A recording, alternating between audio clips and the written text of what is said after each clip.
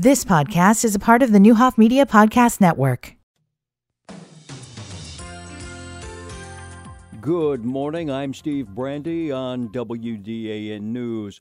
A passionate crowd attended Saturday's speech by the ACLU of Illinois' Edwin Yonka at the Danville Area Community College Bremer Center. It all began in January when former Alderman Lloyd Randall brought veteran Derek Cooper before the Danville City Council, asking why the police had pulled him over 9 times since 2018. Yonka says racial profiling began way before the phrase driving while black was invented. He says no matter what police departments have in their written policies, in Yonka's words, culture eats policy for breakfast every day. If officers are trained by fellow officers on the street, this is the way we do it, and these are the things we can do, those policies will be for naught. What will happen at the end of the day is stops will continue to take place in a discriminatory way because they're encouraged to, because they're told this is the way we always do it. Cooper was present, very happy with the turnout, and hoping that the call to action, such as having more presence at city council meetings, will be followed through on.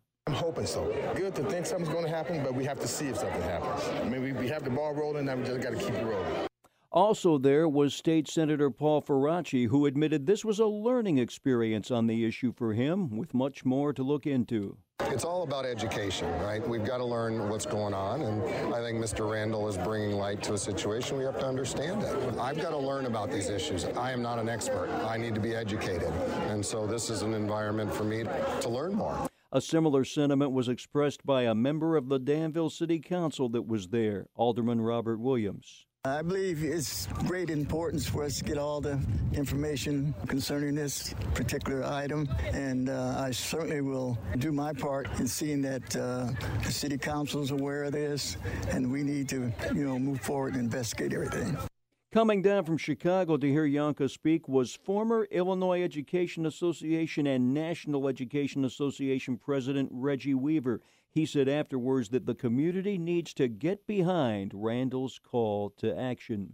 And to see the number of people out here supporting this young man that's trying to do something for the citizens of Danville was very inspiring. And the question is, will they allow it to continue to step in and help this man to do what needs to be done for the citizens of Danville? Yonka said afterwards at the end of his speech, a major goal needs to be make the traffic stops look like the driving population.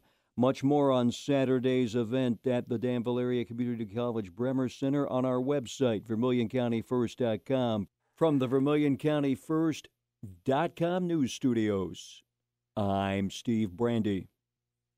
You've been listening to the Newhoff Media Podcast Network. For more, visit newhoffmedia.com.